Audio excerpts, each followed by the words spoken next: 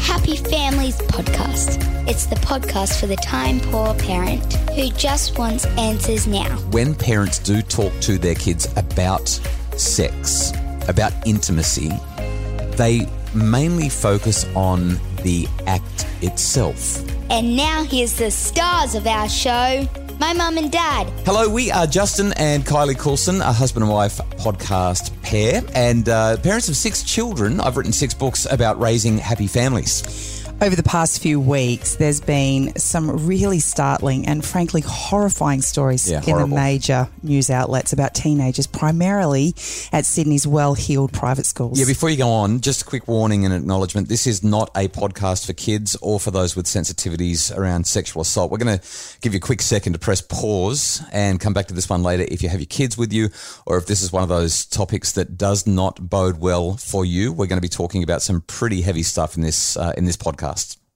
You know, conversations around enhanced sex education at schools and about assault and consent have been popping up everywhere. And it's a really important conversation to have. Yeah, I brought it up on Facebook last week, did a couple of Facebook Lives about it, went very big, very fast. School principals and student leaders have been really vocal, and there's been some great stuff coming out about it and shared online. Yeah. But it's crazy. It's devastating to think that in 2021, we're still teaching people that women are humans who have feelings and shouldn't be harmed. So in this podcast episode, we're going to do something different. First off, Mamma Mia podcaster and author Rebecca Sparrow is going to chat with us about her impressions on all of this. And the reason for that is Beck spends her days, literally all day, every day, thinking about teenagers, communicating with teenagers, writing books and articles for teenagers, talking to teenagers. She is smart when it comes to this stuff. And then in the second half of the podcast, I'm going to read my thoughts to you.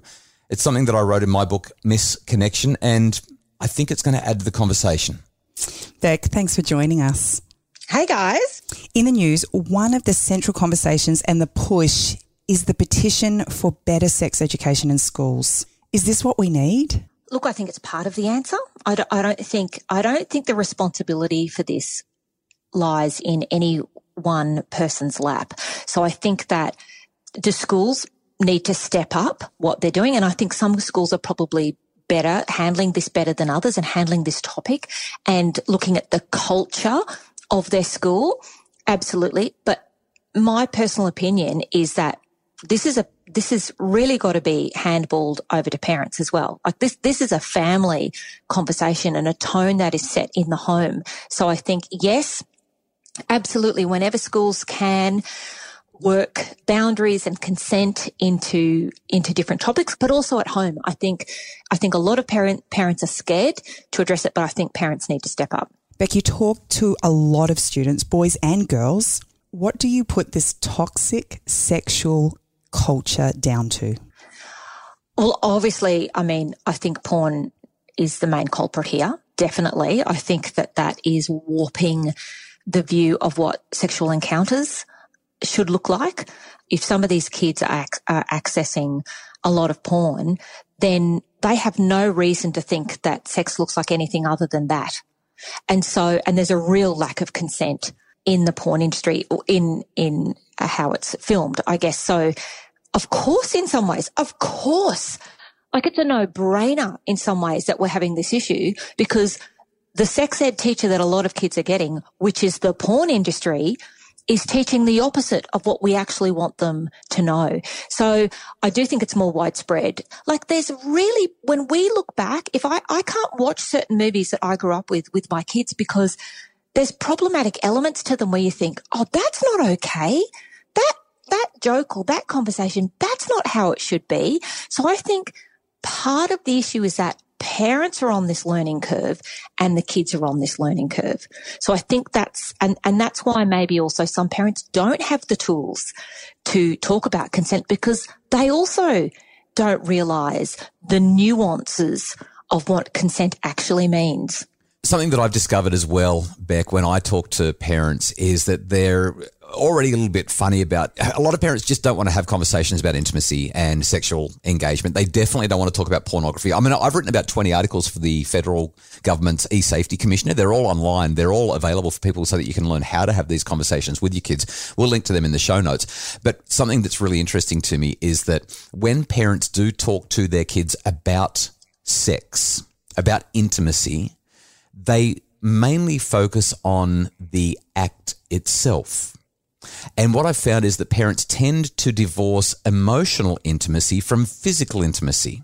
We have a conversation about what sex is and how it works, but we don't actually talk about what it is to be involved in an emotionally intimate relationship, a relationship of trust, a relationship where that desire builds over time. And I think that you're right, that pornographic, you meet somebody on the street and 2 minutes later you're in their apartment having some kind of I was going to say intimate encounter, but it's not. It's just a sexual encounter because pornography and society seem to have divorced these two things. Absolutely. And I would even say the moment you say to parents, I've seen it online in the comments over the last few days of my child's only X age, I can't have this conversation yet. So let's just also say consent doesn't have to be about sex. Consent is, can I have permission, like from one sibling to another? Can I have permission to go into your room? Can I have permission to look through your bag? Is it okay if I take that chip off your plate? That is where you start the conversations with consent. You know, can I give you a hug? When we start it doesn't have to be, right, we're talking about consent and sex, and we don't have to start it there. We can start it right back in how your family dynamic operates with personal boundaries. And if we start it younger, start it when our kids are whenever, in kindy or whatever, it makes it a normal progression to then talking about boundaries and what you're okay with. So I'd certainly say that. And I completely agree with you. I think so often in the past, sex education has actually been all about, you know, don't get somebody pregnant and don't get AIDS. That's what it was for a long time for our generation. And I think now we're talking about the communication around that intimacy of somebody or that encounter. We're talking about everything leading up to that and the communication signals and body language and reading all of the things somebody's communicating to you without necessarily saying any words. So permission and respect. That's the message around consent. Definitely, definitely. Last question for you, Beck. Kids love your talks. I want to know what really hits home for kids when you talk about this topic with them. I think the thing that I have noticed certainly in the last 12 months that has had the biggest impact is not when I talk about consent, it's when I talk about personal boundaries. And when I talk about how important it is for each of us to work out what our personal boundaries are and how to communicate those boundaries. And personal boundaries is really just a fancy way of saying what you're okay with, and that you are allowed to say, actually, I don't do scary movies, or I don't do sleepovers, or I'm not okay with that. And so often we sort of say to our kids, just say no or don't go there, but we don't give them the words or the language of how to communicate things. And I think that when I've had these conversations with kids, having them think about their own personal boundaries, that's a big part of the conversation. Personal boundaries is all about you're in the driver's seat and what are you okay with? And that then gives you more agency in your life of like, what are you okay with in this encounter? Whether it's with kids at school, whether it's with your grandma wanting to give you a hug, whether it's on a first date. So if we can, the more empowered we can be with understanding personal boundaries and owning our boundaries and being able to communicate them, we're going to be in a better place. So much wisdom. Thank you so very much. You're welcome. Thanks, guys. In just a sec, I'm going to read from Misconnection, Why Your Teenage Daughter Hates You, Expects the World and Needs to Talk, and share my ideas around how we can get this consent message through to our kids, both boys and girls, including a script that mums and dads can rely on to get the message across, and whether consent is even enough. It's the Happy Families Podcast. Are screens creating tension at home? Tweens, Teens and Screens is a webinar to guide families to healthy, safe super screen solutions. Buy it today at happyfamilies.com.au/shop. It's the Happy Families Podcast, the podcast for the time-poor parent who just wants answers now. And we're having a pretty tough conversation today around consent, personal boundaries, respect for relationships, assault, and all of those things that you've heard us talking with Rebecca Sparrow about. And what we're going to do now is I'm going to dive into my book, Misconnection, because I've written about 2.5 pages on this topic that I think are really important for every parent. And I'm going to read that to you just because I think it'll help, and I hope that you get lots out of it. Here we go. This is from page 204, 205, and 206 of Misconnection, Why Your Teenage Daughter Hates You, Expects the World, and Needs to Talk.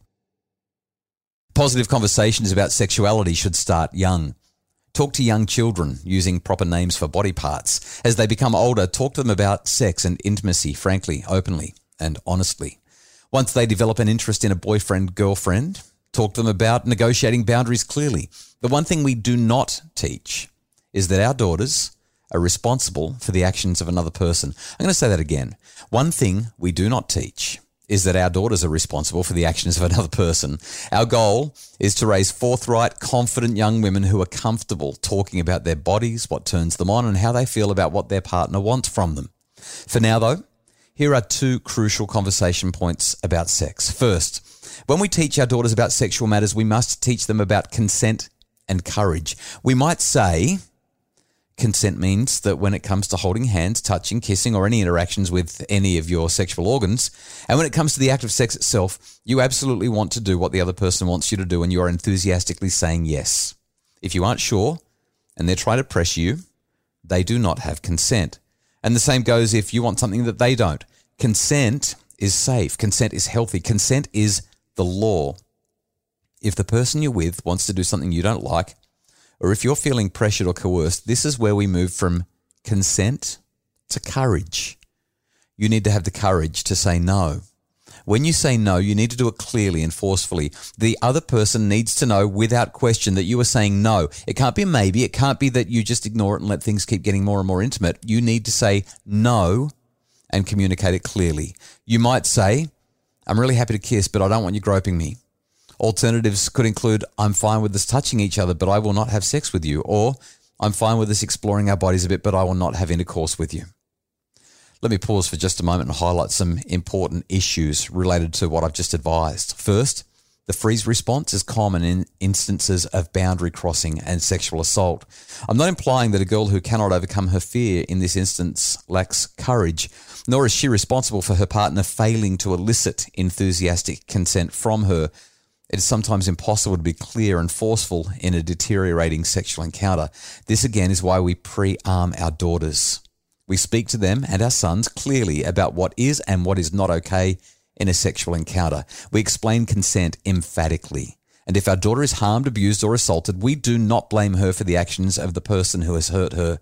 We help her to know that a person who goes beyond consent is not passionate or in love. Instead, they are selfish and entitled at best. At worst, they are a criminal or a rapist. For parents of boys, teach your son that if he has not received an enthusiastic yes, he needs to get the hell off her. And it can't just be one yes. For instance, she might agree enthusiastically to fingers but not full intercourse. Ongoing enthusiastic consent has to be confirmed again and again. He also has to be aware of signs that might indicate his partner is not into what they're doing, even if she's already said yes, or if she hasn't said no. Silence is not consent. Saying yes once is not ongoing consent. Saying yes in a squeaky, scared voice doesn't mean she's enthusiastic about it either.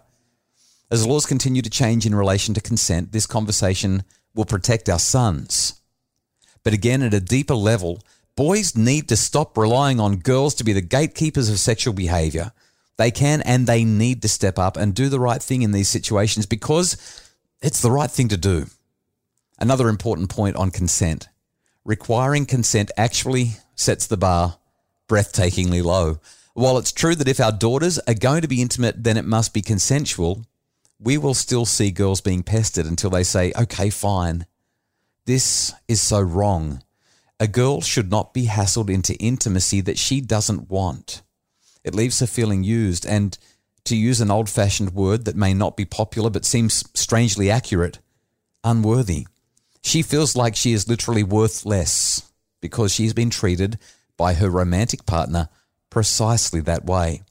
The conversation should not be about consent. Okay, fine, doesn't cut it. I consent to giving my kids $50 to go out for dinner with friends, but it doesn't mean I'm happy about it. I believe we need to move well beyond consent. Instead, the conversation should be about honoured desire. I don't think that's going to catch on like consent has, but honoured desire should be the benchmark. Unless both people in that intimate encounter are positively saying, I want to do this, then both need to be patient and gentle and demonstrate that their partner's desire is worth respecting. That is what the consent conversation should really be about. Anything less is selling our children's sexual experience and worth short.